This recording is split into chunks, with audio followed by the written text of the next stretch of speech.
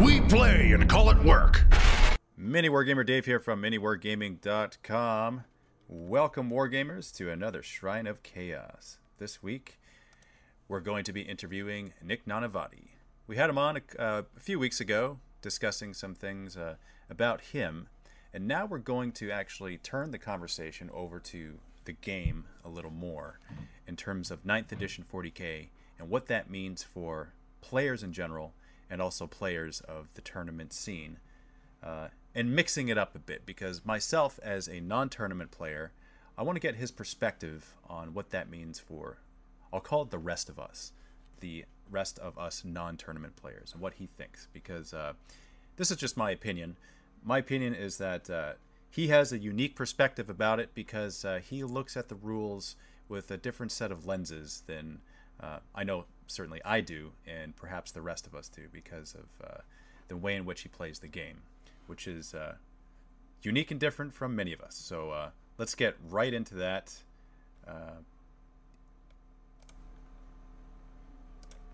Yeah. Nick, how's it going, Nick? Good, Dave. How are you? Thanks for having me. Yeah, great for you to be on the show again. Obviously, 9th edition has been revealed, the new box set.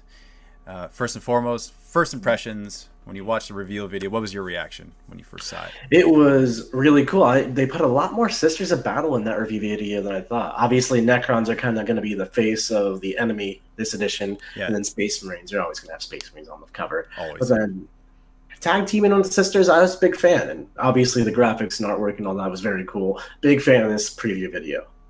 Yeah, same way. I know my wife was particularly excited. She was like, Dave, I want to play that army. So yeah, always awesome. good for me to hear that. But yeah, so back to you for a second.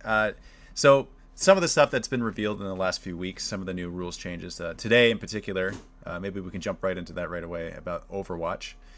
Sure. And so my opinion is awesome. I'm so glad to see it.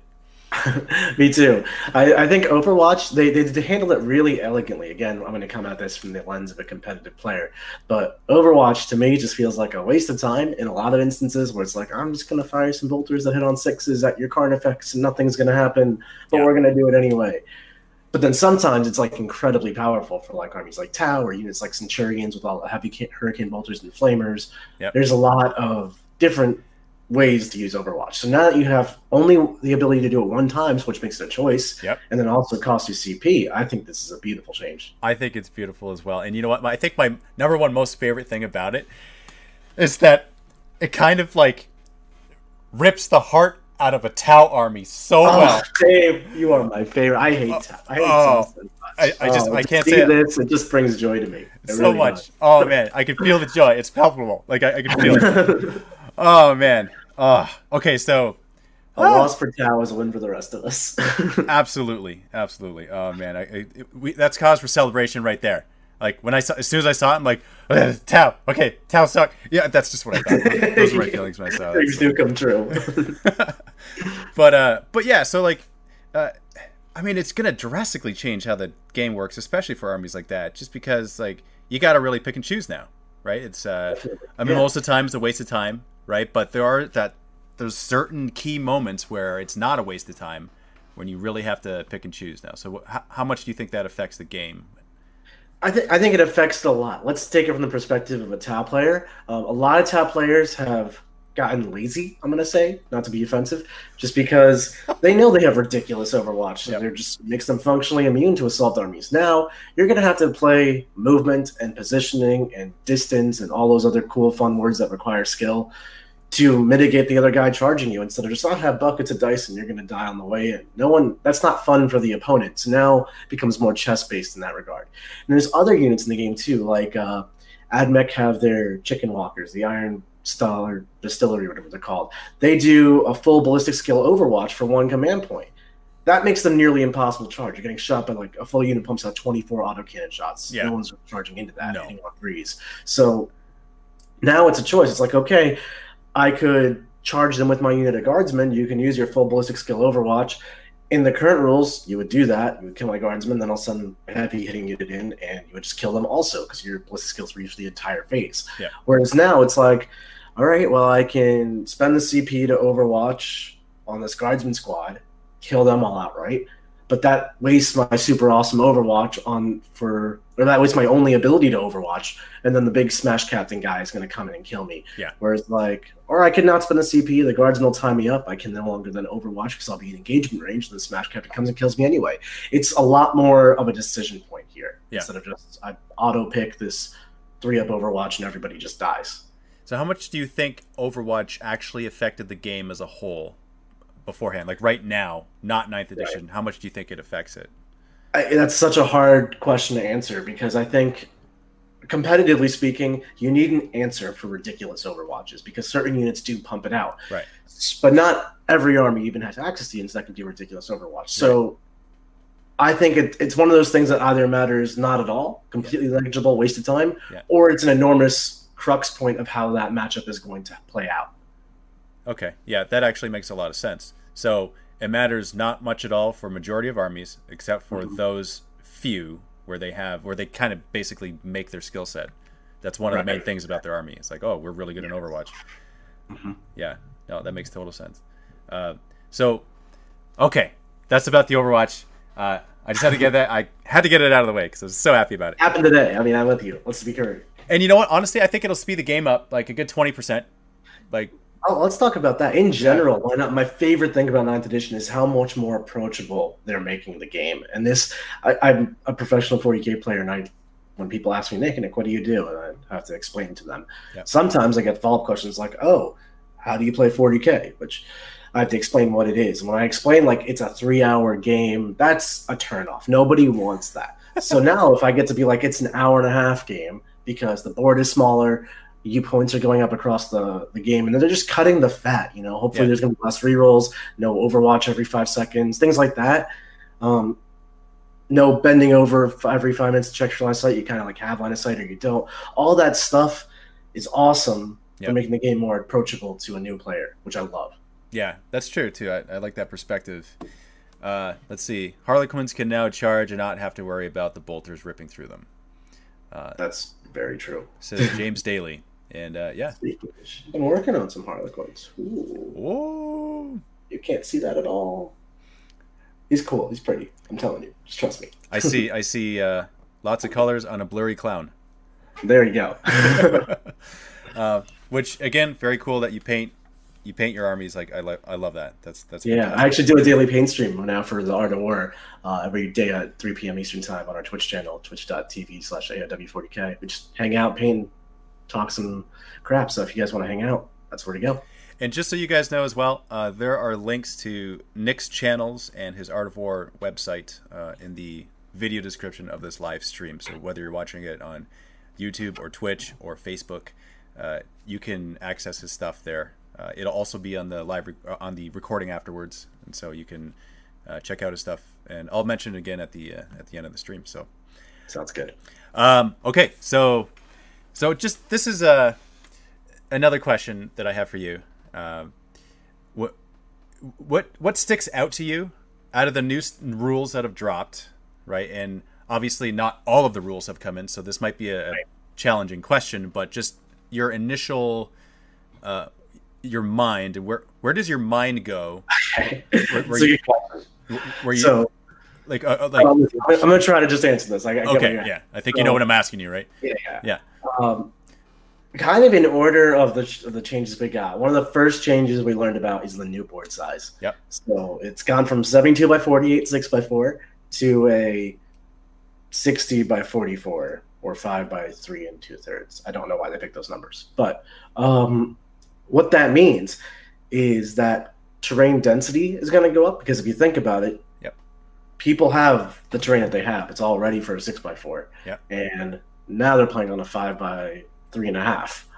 So if they don't take terrain off, and I don't think GW recommends it based on the sample board they gave, it's pretty much the same amount of terrain.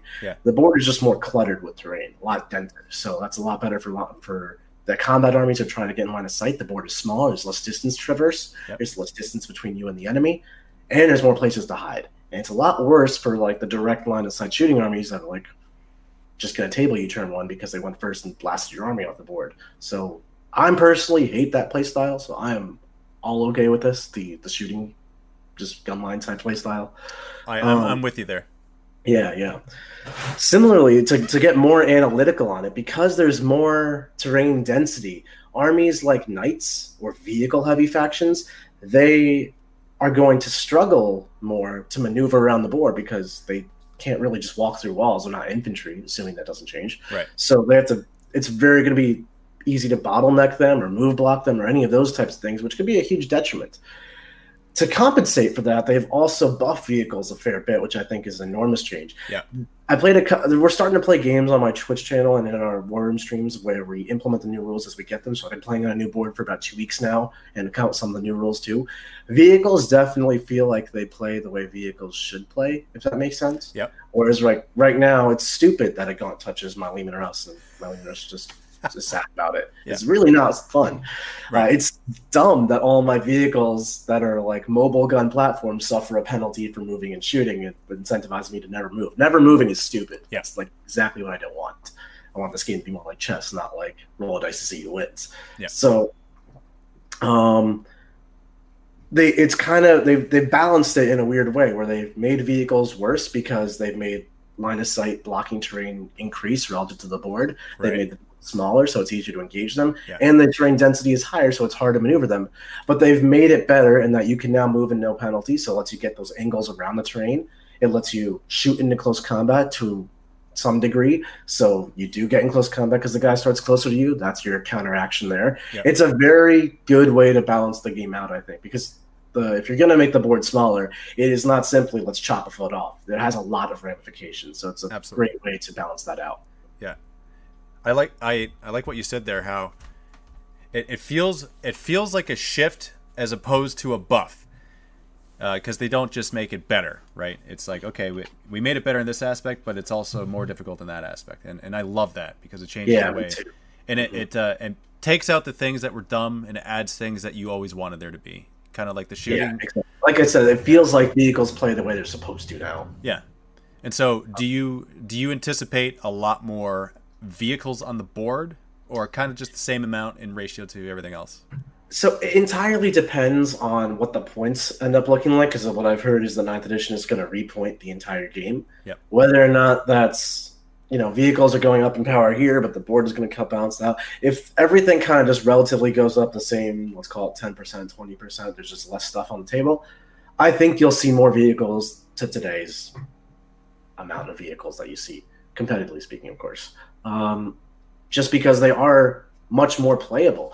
Currently in competitive 40K, being touched and just turning your vehicle off is such a liability that you simply just don't see vehicles unless they have the fly keyword or something like that. Yeah. So, like Lehman Russ's, the Admech faction, well, they just got buffed, but prior to the Admech faction just getting a Psychic Awakening, these things were just never seen. Predators, I can't tell you last time I saw a Predator on the table. Like, being able to give those units life again, and in unique ways too, like a Lehman Russ with heavy flame responses is actually a viable choice now, instead of, why would I ever take my heavy flamers? My tank wants to be 72 inches away, not anywhere near you. Yeah. And if it does get near you, it's screwed. Like, heavy flamers aren't saving it.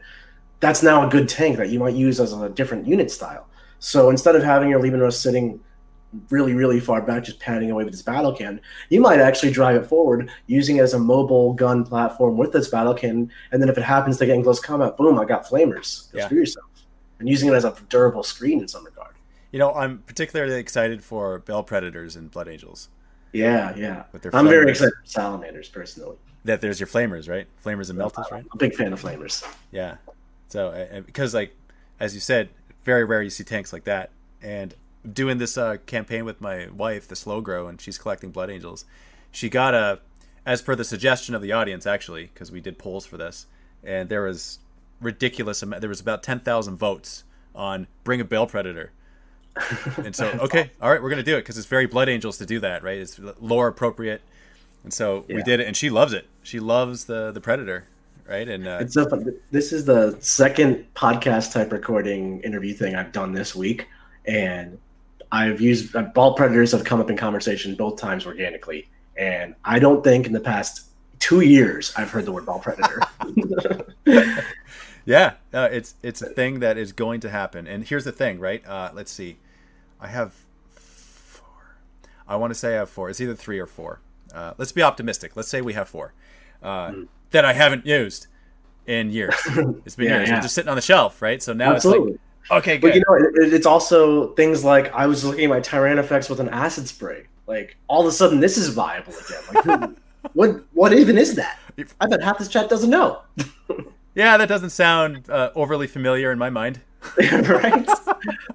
Exactly. That's my point, though. It's going to bring, hopefully, it brings so much life into all these units. So what does that mean for the staple units that you see a lot?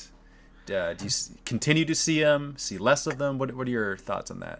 Well, I think, and this is a mistake that I try to teach my coaching clients away from, and I try to instill in everyone who listens to me, that we are not taking 8th edition and adding a couple rules to it. We are 9th is, while mechanically it might be the same, it has to be the same for keeping the Codex and Psychic Awakenings. It has enough small changes across the whole game where fundamentally it is a different game as far as what's good and what's bad, I should say. So you can't look at it through the lens of, well, this is a stereotypical Space Marine list, or this is a stereotypical Tau list that people, a net list, if you will, and let's just adjust it. No, it's throw that out the window, start from scratch, especially because everything is getting repoints adjusted.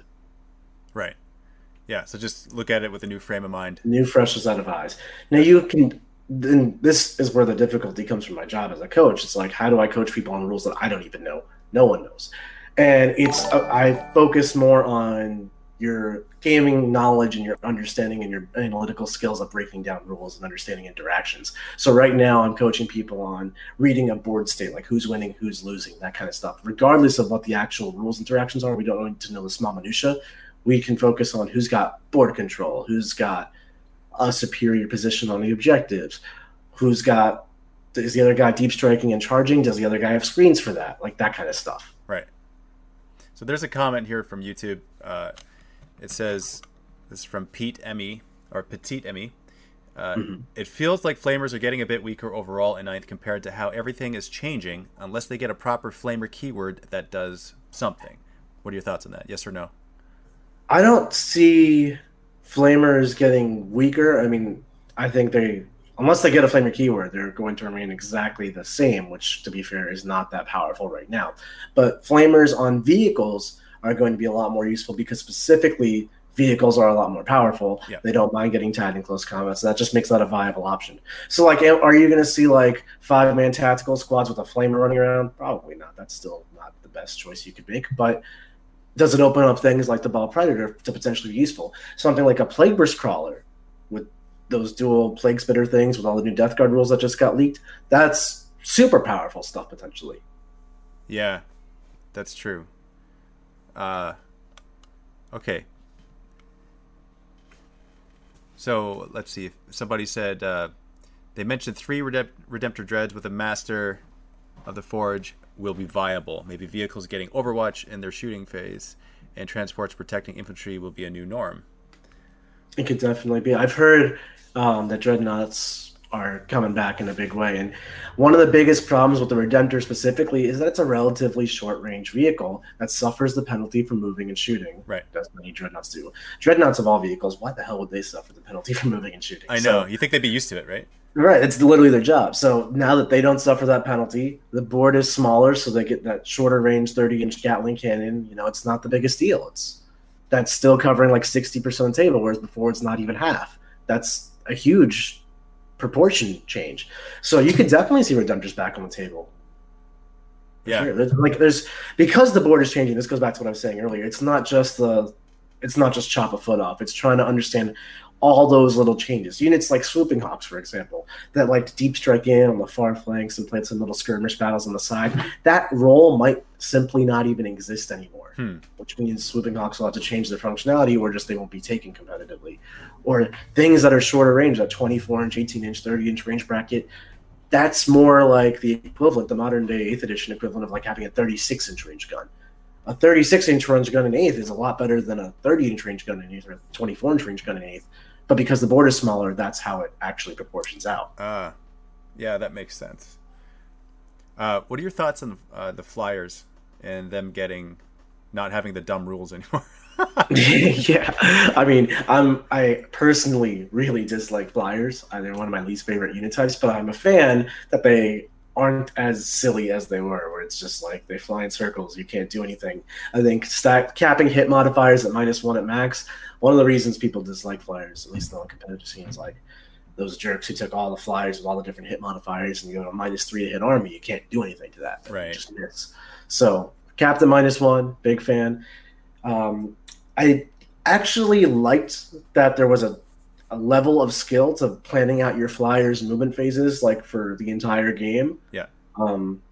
And from your opponent's perspective, trying to force them, this is pretty advanced stuff, but trying to force them to fly off the table. And that was like a game within the game you were playing with your opponent. Yeah. So I'm not the biggest fan that they've completely just removed this, since the flyer can fly off. Yeah. But maybe there's still value to forcing the flyer to fly off, because then maybe it's not shooting or something. So it's not quite as punitive to the guy who's getting his flyers auto-destroyed because the wing clipped off the table. And it's not so unplayable where you're just getting shot by planes for 6 turns either. So I like that it's a nice medium here. Yeah. Yeah. So do you think we'll see more of it then? Definitely.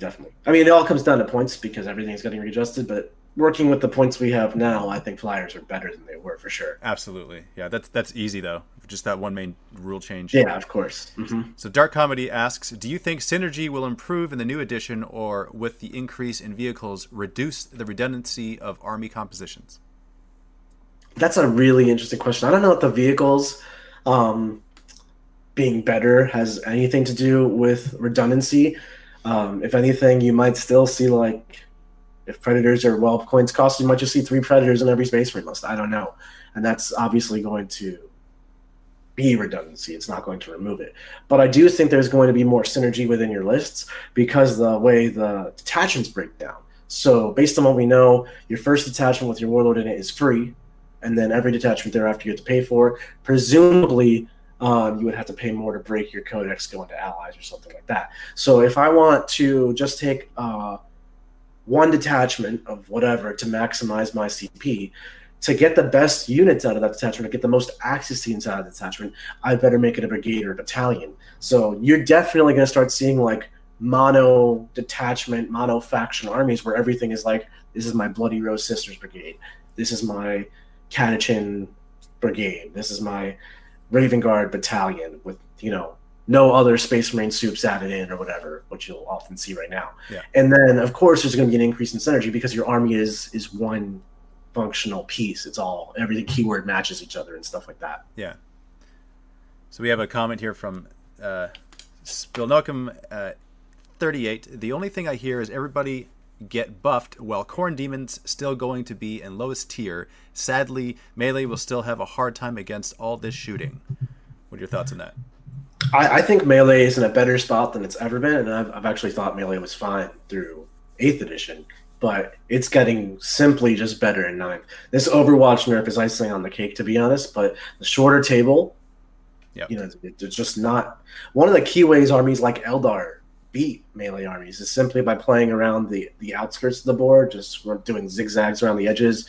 If you go catch the one thing in the one corner, everything flies to the other corner. You have to traverse like 40 more inches to go get it again, and it just keeps zigzagging around you. That's so much more difficult to do because the board is shorter. Believe me, I've been playing on it. It is a real thing. You run out of board space as the Eldar player. That style doesn't really work. So that's a huge change. Terrain density is up, like I talked about, and you have new terrain rules. So if you have something like this Trigon, for example, who's, 8 inches tall, weird spikes floating everywhere, he can't be shot if he's behind a piece of terrain that's 5 inches or taller because it just obscures it. That's just a fundamental rule now. So that opens up a lot of play. In your exact example of Khorne Demons, Bloodthirsters just happen to hit that magic number of 16 wounds. It's the perfect place to be able to hide behind a wall, not being over 18 wounds, and benefit a lot from it because the Bloodthirster is very grandiose with its pose. There's wings flapping everywhere, a giant axe, whip. It's not trying to be inconspicuous at all. So being able to hide this model behind terrain is a huge boon to your army. Rob Symes and we talked about that a little bit last week, about specifically the Bloodthirster and how the lore of the character does not match his functionality in the game. And that I'm very excited for that one in particular, just because I have a bunch of bloodthirsters that I haven't fielded in a long time because they suck.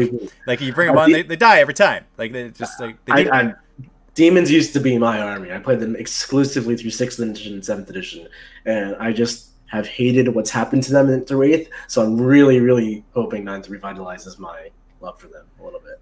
And it's funny because you see their individual data sheets, and you're like, man, look at the cool damage output. Look at their cool abilities. And then just the framework of the game just didn't lend itself well to the unit. Right. Yeah. Well, there's a simplicity to the way line of sight works right now. If you see it, you can shoot it. But what I hate about that is that it punishes you as a player for taking modeling liberties and making these cool poses and doing all that stuff. I don't want to get punished as a player because I put my guy on a tall rock or because I modeled my axe sticking up instead of down. The example I gave in my last podcast was competitive Custodes players. They love to run their Dawn Eagle jet bike dudes. And when you buy that box, there's 2 ways to pose the arms. You can pose it with the lance sticking up, or you can pose it with the lance stabbing you. Yeah. And competitively speaking, with an 8th edition, it's literally always better to have them pointing, stabbing you. So all these Custodes bikes would be monopose stabbing you instead of sticking up like they're marching to battle. Yeah. And I don't like that at all. I don't like the monopose thing. But all of a sudden, your Custodes is 3 inches taller, you can't hide behind anything, and your opponent's shooting the spear of your bike and killing your entire army. So I hate that the rules punished you for doing stuff like that. Right. So I'm really glad they've done something just for that. So Dark Comedy asks, with the possible increase in command points for detachments, do you not think shooting armies will have better Overwatch, like with Tau or the Patau melee weapons have less models / wounds before actually engaging? So I'm trying to understand that question. Are they asking, is Overwatch better because there's more ways to get it on 5s, or what's the... I'm trying to deduce the question as well. Yeah, okay. So, do you not think shooting armies will have a better Overwatch? Melee will have less models, wounds before actually engaging. I don't think shooting armies will have better Overwatch relative to now, just because you have to choose this unit is going to be the one that overwatches, and this is the time it overwatches. So while Overwatch for any one specific unit may legitimately be more powerful because you have access to 5+ Overwatch more readily, I think there's some terrain rules that got released today, if like holding your position or something, you Overwatch on 5s. That is useful. Like, you put that on 10 intercessors and they overwatch you on 5s, that's going to suck for whatever they're charging, especially if they got a chapter master nearby for rerolls to hit. But you think about it in terms of a practical approach as a general. You can sacrifice a unit of guardsmen, like I said, to charge into those intercessors or scouts or your gaunts, whatever have you, some cheap chaff. They can choose to spend their command point to overwatch that unit. They'll overwatch it pretty hard. You might lose your scouts or your guardsmen, whatever. But now they can't simply just overwatch the next that charges them. You can use that as overwatch fodder so that your Carnifex can get into these intercessors free of scathing and just kill them all. Nick, question for you. Understandable if you don't answer, but we have some questions in the chat, which I want to know as well. Are you an official playtester? I am not a playtester. Okay. No ambiguity there. Which, if you were, I wouldn't be surprised. And it's interesting because to hear you talk, I don't think I'd know either way. Yeah. I mean, I am friends with a lot of the playtesters, but they don't give me any insider information. I think that's breaching their NDA. But yeah. It's people ask me that quite a lot. I'm just not a playtester. Yeah. Which is interesting. I guess why not? That's my question. Right? Well, if there's that is not for me to answer either, unfortunately. I don't have the magic answer to that one. If there's anyone that could break the game or the new rule set, there's few on this planet that would do a job that you would, just in my personal opinion. Yeah. So do you guys think they will fix the power fist? Fix the power fist. Interesting question. By that, I assume you mean no one takes the power fist because it's just like not that great of a weapon. It's okay.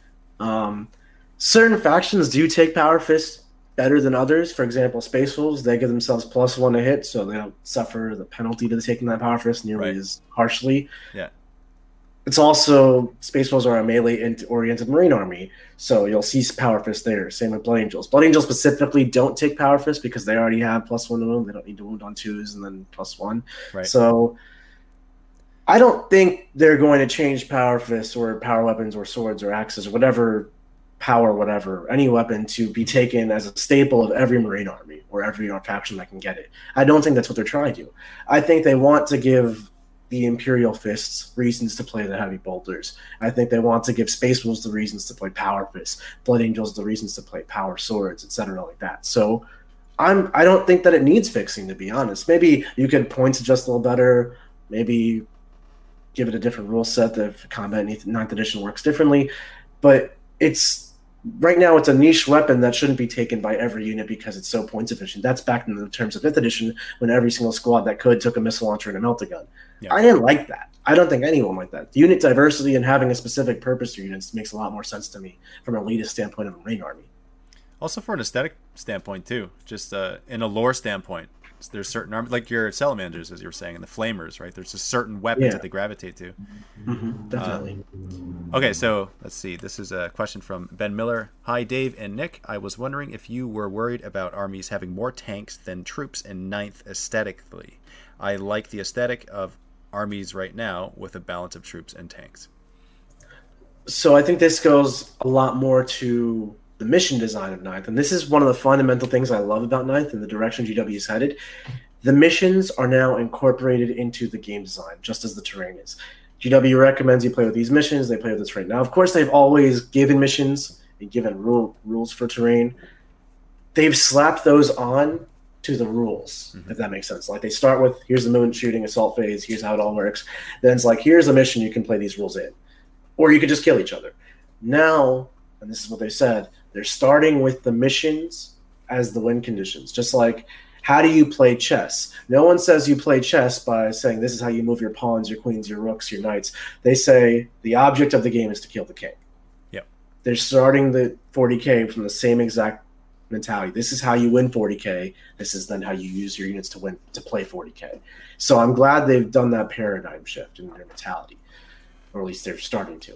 So to answer your question, I think based on the one mission they previewed, with progressive scoring being based on how many objectives you hold relative to your opponent, as it currently stands, vehicles don't really hold objectives too spectacularly. They're not OBSEC, they're not troops, assuming that's still a thing.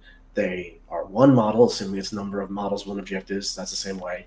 So it's really easy to just contest or steal an objective from a vehicle. So you're still going to need a lot of troops to play the mission, which is ultimately the win condition. Now, of course, if you just play like super casual 40K, we'll see who wins, who has more models left at the end of the game. Yeah, vehicle spam is going to probably destroy your opponent, but that's not how 40K is meant to be played. Right. Murat Ferguson says, how strong do you see the Black Templars, especially in terms of what is already known in 8th edition? They used to be the worst Space Marine chapter. So I think they're going to get a large buff because they're a close combat-oriented Marine chapter, and like I've been saying this entire time, combat-oriented armies are going to get a huge buff from this new rule set. They don't really have too much that separates them from the other combat Marine chapters in a really positive way. I'm not trying to be negative here, but like Blood Angels, Space Wolves, White Scars all have very unique and powerful tools. White Scars has Advance and Charge army-wide and some really amazing abilities that prevent fallback, like Master of Snares. Blood Angels have Deep Striking and Charge with incredible reliability. Space Wolves just hit you so freaking hard. Like, so hard. Yes. Black Templars, they do a jack-of-all-trades approach where it's like we have slightly larger units of Neophytes and Scouts mixed in together, or Neophytes and Initiates, rather. They have some anti-Psyker stuff, but at the cost of not taking Librarians. That's kind of a wash. Very Sisters-esque in that regard. They reroll charges. That's not nearly as useful as just 3d6 charges or advancing and charging. Because they've taken this middle ground approach, they're not as specialized as any of those three other Space Wolves, Blood Angels, or White Scars, which is why you typically don't see them. But they will get a buff simply because they are an Assault Marine army, and those will just get better. Yeah. So someone had a comment about bringing Khorne Demonkin back. And you know what? Okay, this is... I obviously have nothing to base this off of, but I'm going to just go out on a limb and say that GW was waiting for this edition to release the new Khorne Demonkin or World Eaters Codex, because it just lends itself so much better to close combat. That might be the truth. Yeah. Yeah. Absolutely. If it's true, then I will be very happy. If it's not Me true, too. then I'm wrong, right? But I think, like, I hope that this edition, at some point, hopefully, maybe not necessarily right away, because the brand new armies at the beginning of an edition aren't necessarily the best that they could be. It's just they're new, therefore they feel like they're the best. But it seems to be that there's a rhythm that they get into, and then in the middle of an edition, that's kind of when the stuff comes out where it's like, yep, they've gotten to the groove of releasing the armies and how all the rules interact with each other. So that's where I hope that Khorne Daemonkin is released. Just going to put that out there in the universe. I'm with you. It used to be an army. They took it away for some reason. Didn't bring it back for an entire edition. I'm hopeful. Right. Chaos is getting a lot of love right now, so hopefully. It is. I mean, that's true. Chaos is getting a whole lot of love. Didn't mean to go all Zeppelin on you, but no, it's okay. It's okay. But no, Chaos is one of my favorite factions. I've played demons for years, like I said, so I'm all in favor of any support there. So what are your thoughts on the new, or the little bit of War of the Spider that's been posted on the Warhammer community? So I haven't super duper followed it all, but I've heard Death Guard are going to be spectacular, and from what I've seen, I completely agree. Just bananas. Just bananas. They in 8th edition they put out Death Guard as like the poster child. They're in the they're in the starter set. Yep. They were one of the first codexes released, and they really missed the mark, unfortunately. Death Guard, beautiful models, got fully expanded fluff, a new range of Primarch, but none of their rules were up to par throughout the entire edition. Like, you could make them work because they're really durable. You could play them. They're a good starter army, which makes sense when they start through the intro to 40k set. Yep. But from that higher level competition, they just didn't do enough. So I'm really glad to see that they are kind of fixing those issues now in 9th, at least. Yeah, I hope to see another box set come out where Khorne is, World Eaters is the faction that they're fighting against. Yeah. I want to see like a Khorne Daemonkin-esque release for Slaanesh. They keep doing like these little small just things like White Dwarf, little updates for Slaanesh with like the contorted epitome and the new Keeper secret stuff, and that's cool. But I want to see like a legitimate Slaanesh codex. That's my favorite one. Yeah. Okay. So what does that say about my personality?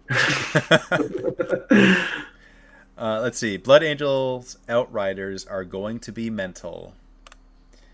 It says a Facebook user. So it entirely depends on how much CPU that costs to take. You could run just an Outrider, for sure, and have like 6 fast attack slots. But then you only have up to, I believe, 3 troop choices, which is okay. 2 elites, Blood Angels, Sanguinary Guard, and Ancients, they're both elites. You're going to Death Company, the elites are very where it's at. Yeah. So you could take a battalion to unlock all those elites, or a Vanguard and an Outrider, but then you're paying a lot of CP for that second detachment. So how much CP are you willing to spend to unlock unit slots? And then when you spend CP to unlock unit slots, which is essentially what the new system is, force organization slots, I should say, Blood Angels are a very CP intensive army. They want to be using Upon Wings of Fire. They want to make their captain's Death Company. They want to buy relics and warlord traits, fight twice, Descent of Angels, all that stuff. None of that's free. That's all CP intensive. And then you're buying the ability to take your units in the first place. You're going to run out of CP real quick. Yeah. So there's definitely going to be a nuance to the list of construction, just as there is now. Taking enough battalions or brigades to let you fuel your army with command points currently, versus not taking such a specific set of detachments like an Outrider at the cost of CP. Like, what is the correct balance there? Are you a fan of the new CP system?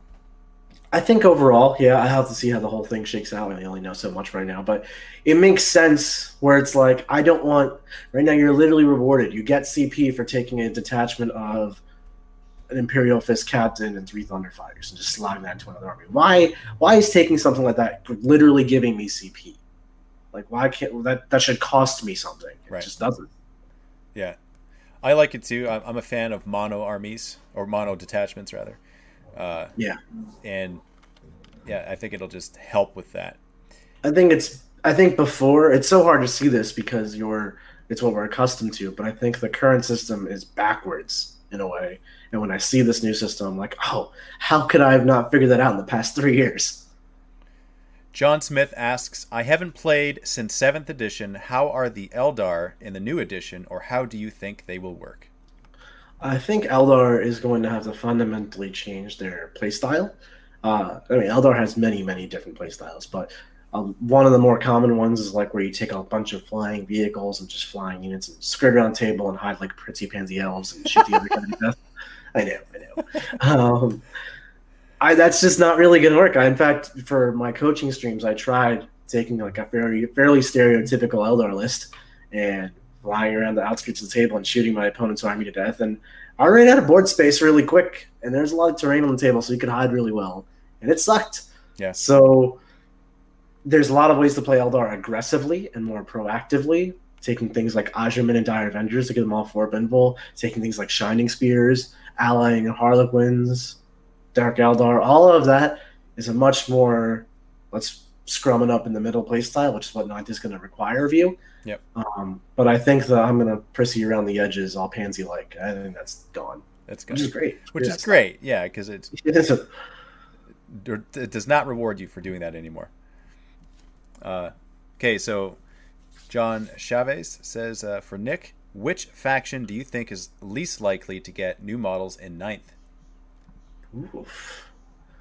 I imagine they'll give every faction something at some point. They're very rarely never going to give a faction models. That said, the Tyranid and Genius Stealer Cult super faction, the Hive Mind, they haven't gotten a new model in I don't know how long. I'm pretty sure they didn't get a single new model through 8th edition. So, oh no, Gene Circle did. They got a new book. But Tyranids didn't get any love through 8th edition. I have a full Tyranid army. I'm very sad about it right now. So I would love to see support there. But like model-wise, I guess, is what you're talking about. Yeah, well, model-wise, like every unit that Tyranids had access to is the same units that Tyranids had access to through 7th. They never got new units. Like Admech has 85 new units in the past 8th edition. Like Tyranids didn't get any. So I can't predict the future. I don't know who's going to be least likely to get units, but I would really appreciate Tyranids getting some love. It's about time that Chaos players get the 5 codexes GW has been promising us for 30 years. You're not wrong. We're almost there. We have 3 out of 5, I think. Yeah, isn't that what we have? Like, we're just missing World Eaters and Emperor's Children. Like, those are just it, right? Uh-huh. We're almost there. I mean, we had it kind of before with Khorne Demakin, which wasn't technically it, but... It was close. It was the right direction. All right, will Death Guard continue to be able to walk all over World Eaters like they normally do? I think Death Guard are definitely going to be quite the force to be reckoned with, which is great. But I don't think Death Guard right now destroy World Eaters. I think World Eaters probably, if you were to play it optimally on both ends, I would say World Eaters have the advantage there currently. You think so? Yeah. Yeah. They just have better damage output, you think? Yeah, a lot. I mean, Death Guard's main strength is just I'm super tough, and World Eaters are like I will overkill you, and that's part of their problem is that like Berserkers fight 10 times. They have 18 different ways to get AP minus +1/+1/+1, exploding 6s, Death to the False Emperor against anybody, more attacks. All that stuff is usually overkill, and their issue is getting shot on the way there. Death Guard don't really shoot too hard, so you're not concerned about making it there. And when you do get there, it's not like you're overkilling because Death Guard are tough. It's like, oh, I actually get to use all this damage my weapon brings. I'm going to kill this Plague Marine now. Like, just the way the two armies would normally interact, I'd say that World Eaters are currently advantaged. Riven Fang says, did I make a mistake by getting into Thousand Suns? I started the army just prior to the announcement of 9th. It's hard to say because we don't know anything as far as points go, but I would say Thousand Suns are perfectly fine going through 9th. The Psychic Phase is just a great tool that very few armies really have play in, like to the level that Thousand Suns do, rather, and having control and domination over that is really good. And that new, well, not so new anymore, Psychic Awakening that Thousand Suns got, with the 9 different cults, and like they've done a lot to support Rubric Marines, and Rubric Marines are legitimately a good unit for once. Yeah. So that is awesome for Thousand Suns and leads well into ninth. Like I've been saying, you need something durable to be able to kind of box your opponent in the middle of the table, hang out in the middle, and scrum it up to hold the objectives. You can't just sit on the edges and shoot the other guy and play at arm's length anymore. So having a super durable OBSEC troop unit that is good and can teleport and potentially heal itself and all kinds of good stuff, that is very, very useful. I remember them stating that. Oh, hold on one second. So Norbert Laidanyi says maybe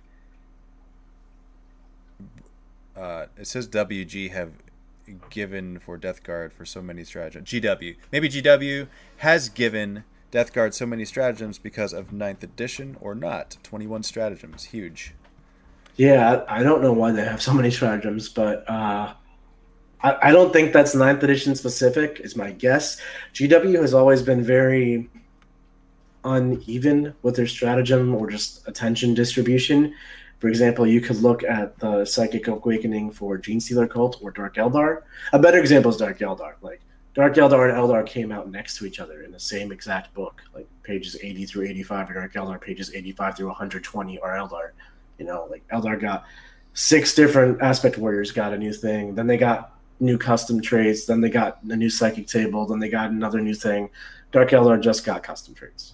So, equality is not GW's strong suit. No. And if Death Guard got 21 strats, I don't think there's anything to be gleaned in there as far as what that means for the rest of the game. That just means Death Guard got 21 strats. I think there's no such thing as precedent when it comes to GW. Yeah, I'll agree with that 100%. Do you think the Crusade system will fully take the place of Path to Glory? I completely missed that question. Sorry. What was it? Have you played Path to Glory? Just out of curiosity. Nope. Okay. So, well, I play a lot of Path to Glory. Okay. So I guess I'll take this one. With the Crusades, which you know, we both know, is the kind of the narrative way of upgrading your army, right? Where the sergeant becomes the lieutenant, becomes the captain, becomes the dude in a sarcophagus of a.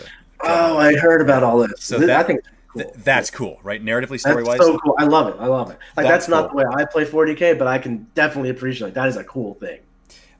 So that's the new way, right? Path to Glory is there was a chart that you would roll on. You would start out with 3 plus D3 units, and you could either do it randomly or you deliberate. It's more fun to do it randomly because it helps you grow your army and actually collect models. And there was a chart. It was originally built for just Chaos Space Marines. You would roll on the chart, and then you would get a new unit, and you would add every week another unit, and you would fight against other people in a campaign, and it's designed for like 4 players. You could play it with less, but 4 players, each one representing a different Chaos God. And then you collect favor points. You win a game, you get D3 favor points. Otherwise, you collect 1 favor point for just showing up to the battle. Right. First one at 10 favor points becomes a Demon Prince, and if you win a battle as a Demon Prince, you win the campaign. So, in my opinion, the Crusade won't replace that because that's Chaos specific. There isn't a generalized Path to Glory like there is in AOS. In AOS, there's a generalized Path to Glory where all armies can participate in an upgrade system like that, whereas Crusade feels like a general upgrade system for all the 40k armies. So I don't think it'll replace it. But I guess we'll soon see, right? Yeah. I mean, more rules, why not? Well, I don't understand why anything has to replace it. Like, just do both if you want to do both. Okay, so Josh Olinger says, "What with points cost increasing, is it worth it to take the Storm Shield captains and other HQ/elites units with Storm Shields from the new box?" Without knowing how much Storm Shields are increasing by, it is impossible to accurately answer that question, unfortunately. Yeah, that's a toughie. I think all the speculatory questions are tough. Yeah, there's an element to speculation that you can kind of use context clues and use your brain to figure it out. That's information I just don't have. So somebody says Necron Warriors are rumored to go back to 12 points, so up 1 point. Could this mean the reset is back to Codex points? What do you mean? Oh, they started at 12 and then they went to 11 and they're going back to 12. I highly doubt that. Like, entirely doubt that. They specifically got Codex as incorrect and then adjusted with chapter proved because they've added literally thousands of playtesters once the world started playing the codexes, so no handful of playtesters going to hit that. Right. I think that is, again, there's no precedent to what GW does. That just happens to be coincidental. Bill Morlock says, also, I hope every army feels strong and gets something new, except the Tau. I'm here for your Tau hate. I am here for it. And I would agree with that as well. Chad Taylor says, with its cost increasing and table sizes changing, do you think we will be seeing more 3,000-point games? No, I think this is very deliberate for GW.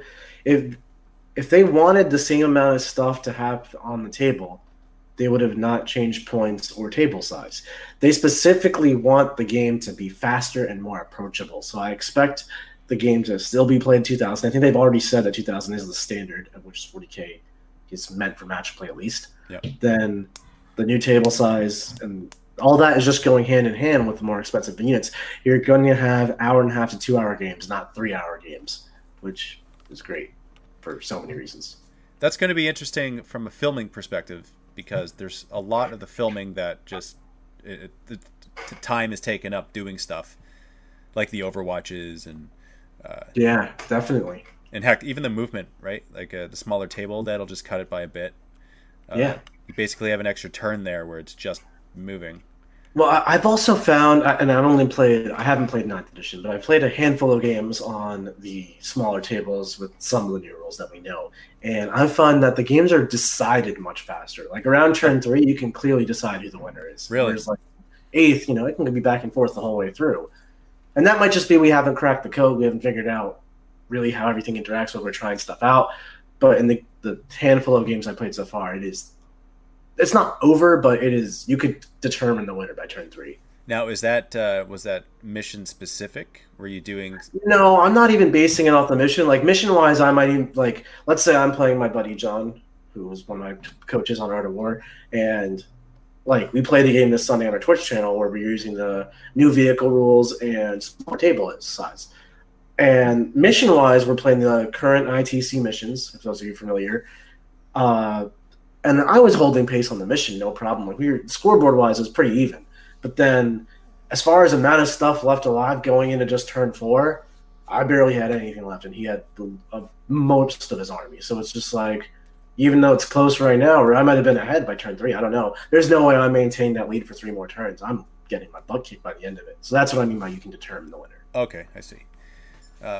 Which, if that is the case as a blanket rule, in general, you can mostly tell that, to me, as more so of a narrative player, or a casual gamer, I should say, and my goal being to create the most back and forth close game throughout the whole thing, I see that being a challenge for me. It could be. We're also playing what we believe to be top level competitive lists, so sometimes they're very potent, right? And if a small mistake can just end the game instantly. So, and again, this is the wrong mission set. We're playing 8th edition missions in a 9th edition setting with only some of the 9th edition rules and some of the 8th edition rules. I'm playing a game of 40K that doesn't actually exist. Right. So take it all with a grain of salt. Makes sense. So what is your opinion on only 10 playtesters for 9th? Personally, I don't feel that is enough of a test pool to find all the flaws, says the Grim Dork. I mean, this is not so much a GW playtesting question as more just a philosophy on team management. So larger your team is, and I went to business school and studied management, so not the most qualified, but I have something to say here. A larger team, more brains, more ideas floating around, but it's harder to actually make decisions because you're going to have different people on different sides disagreeing, and communication becomes difficult. Having a small elite team does lead you a lot more to groupthink and just things being missed, because in a game of 40K there's so much vast knowledge and so many rules to check and learn and stuff. You're going to miss something with a small team, but at least you can be effective with your execution on stuff. So is 10 the right number for the balance factor? No, but there is such a thing as too many cooks in the kitchen as well. It's almost like the 300 Spartans. Yeah. It's okay, no, what would you rather do? Do you have 1 million playtesters or 300? Right, exactly. So GW has said that detachments are changing. What if we'll have some core ones in the rulebook, and then the codexes have faction-specific ones? That's kind of more along the lines of 7th edition with the formations, right? Yeah, I definitely don't want them to go back to Formation Land. Because that got But I would wonky. That got wonky really that, quick. that got out of control real fast. But I would not be opposed to like different factions having specific detachments, like Custodes, for example. They don't really fit into the standard battalion brigade that the game fits into. You know, like the battalions and brigades for such an elite army is really, really hard to do. So maybe give them a specific detachment that they can play on their own. Dark Eldar had that. They have introduced it. They have like a raiding force or something for like their Kabalites.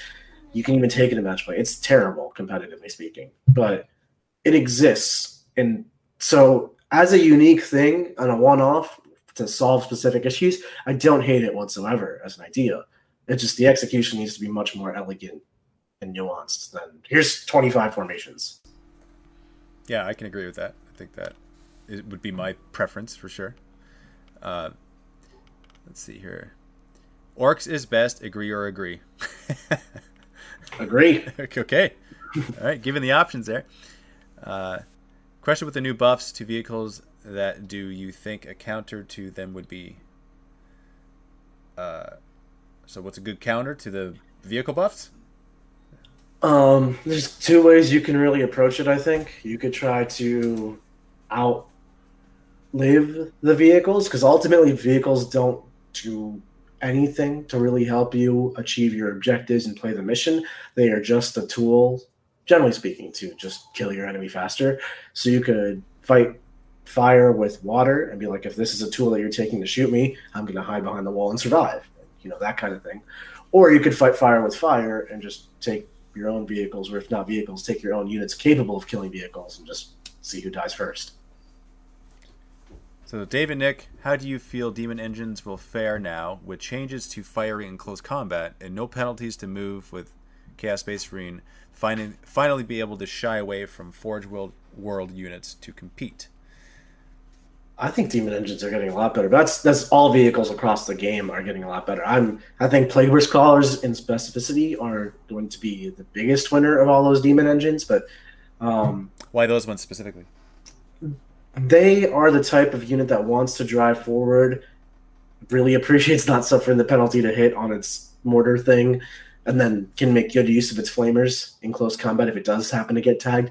They're already a good unit in 8th edition, competitively speaking, and they have limitations, and this directly counters all those limitations. So someone has a general question here. Sean and Sam plays, are the Space Marines in 9th edition starter box Ultramarine specific, or can they be used for other chapters? They can be used however you want.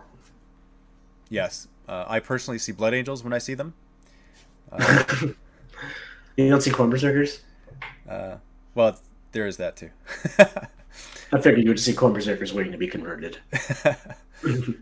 By the way, they need new Corn Berserker models, which they're going to be coming out with those with the new release of the Codex, of course, right?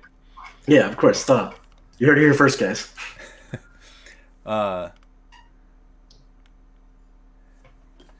Blast weapons and firing into combat mean more Defi, Dave? Yes, absolutely. For Chaos Defiler, it definitely means more. No more penalty to moving and shooting with the stuff except for his battle cannon. But you can't have everything. Mm-hmm. Yeah. Okay, so Tau didn't get tuner fed. Don't see why they can't use the Overwatch ability once the CP is spent, since it's an ability that's triggered from Overwatch. Ooh. I mean, you're currently sort of right. We don't know how the mechanics of 9th edition work. Like, Overwatch may simply just not be a rule. Probably won't be if this stratagem exists. So Tau could very well have an entire page describing how they Overwatch that doesn't apply to 9th and will require a giant FAQ to fix. And this is what happens when you have rules written for this edition transferring to 9th edition, or whatever happens. You know, some things just don't make sense within the context of the new mechanics, and they just need to be answered. Right. You got to wonder if a good strategy would be, and obviously this is a horrible strategy in terms of a business and making money with selling codexes and releases and whatever, but let's say hypothetically in a perfect world where they drop 9th edition and at the same time they update every single codex, and they just released it all at the same time, that Yeah. that would iron out a lot of the need for FAQs. Well, it would definitely iron out the need for like this rule doesn't matter FAQs, but there's always gonna be rules you just miss. Like they've gotten in the habit, or at least they were for a while, of releasing a codex and 2 weeks later releasing an FAQ to fix all the crap they missed the first time. That's still gonna be there, no matter how you slice it. But that's just unrealistic, also, because Games Workshop is trying to make money more than just once every 4 years. So Chris Brown says, what are your thoughts on horde units being classified as 6 models or more? I'm a NIDS player and love big swarms and feel they should be from like 12 or more models. Well, there's 2 different classifications. There's the 6 or more or the 11 or more. 6 or more just means your opponent gets an automatic 3 hits on you. And not to downplay that, that's not insignificant, but like D6 shot weapons, majority of blasts, they were probably already going to roll 3 shots. So minimum 3, it's going to be a little more painful, but not really that much more painful. And then 11 plus models is where you get max 6 shots, and that's really going to hurt for armies like NIDS. But in your specific example, you've cited 12 instead of 11. Is that really any different functionally? Like NID units are like 30 NIDs big, not 11 or 12 big. True, right? Okay, jump infantry will be good because the terrain and because the smaller battlefield. Yes. Okay, so how do we feel Forge World will be impacting the game in 9th?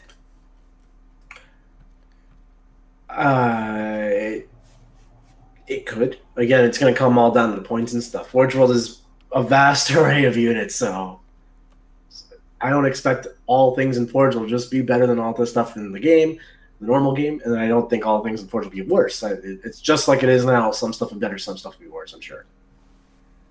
Okay, so here's a big one. Small question, but big question. What do you expect to see from Dark Angels, Blood Angels, Space Wolves in 9th edition? That is a very hard question to answer. Yeah, it's a very general, broad. Yeah. Well, Blood Angels and Space Wolves are both combat marine armies, and as I've said many times in this video, that I think that combat armies are getting a buff, and combat marines are probably going to get more support with these new Primaris assault dudes and the bike stuff. So, assuming it's all pointed appropriately, I think thumbs up.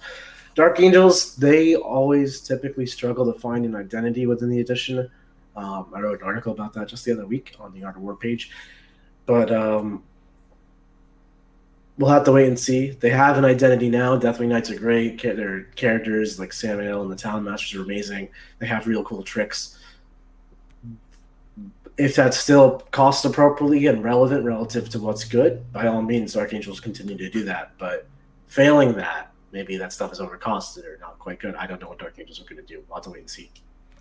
Here's a statement. See what you think on the statement. We better have less codex compliance going forward. What do you think about that statement? Less codex compliance. As in you don't have to use the codex? I'm not sure what you mean by codex compliance. I'm not quite sure what that means either.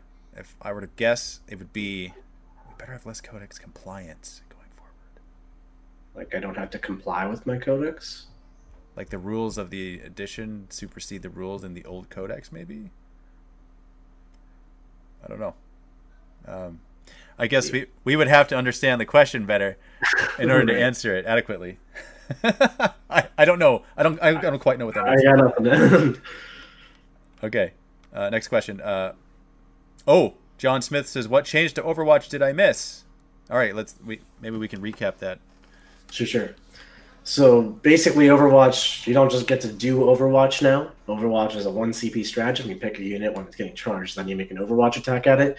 And then there's ways terrain interacts with that too. So you could be like defending your position if you're on terrain, which will let you Overwatch on 5s potentially. So then you still have to pop that stratagem to use the Overwatch ability, but when you do, it might be more powerful. It's a cool strange. It just makes it so not every unit always does Overwatch as a default. Yes. And as we said before, it'll help speed up the game because it's not like every useless unit that is never going to do anything. here's my Rhino overwatching. Like, come on, just don't roll. Right, literally.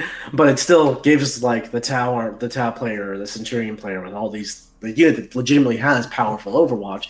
You can spend your resources and make use of that really powerful tool. Here's a question for you. Do you feel like Drukhari are losing their identity with many of these changes so far, vehicles in particular? No, I think Dark Eldar are actually doing really well this edition from what I've seen. I actually interviewed Archon Skari, who's one of the more better-known Dark Eldar players out there. I think he's been on Mini Wargaming as well. And we just had him on the Art of War podcast, and he broke down his thoughts on 9th edition and how Dark Eldar fits into it. So that is live for our patrons right now, and on Monday it'll be live for everybody else. But he gave me a lot of great ideas for Dark Eldar. I think they're going to be in fine shape. Here's a question. How do you think the 40k universe story in 9th edition will progress? A second Great War between Primaris and Firstborn? This is definitely a question, Dave.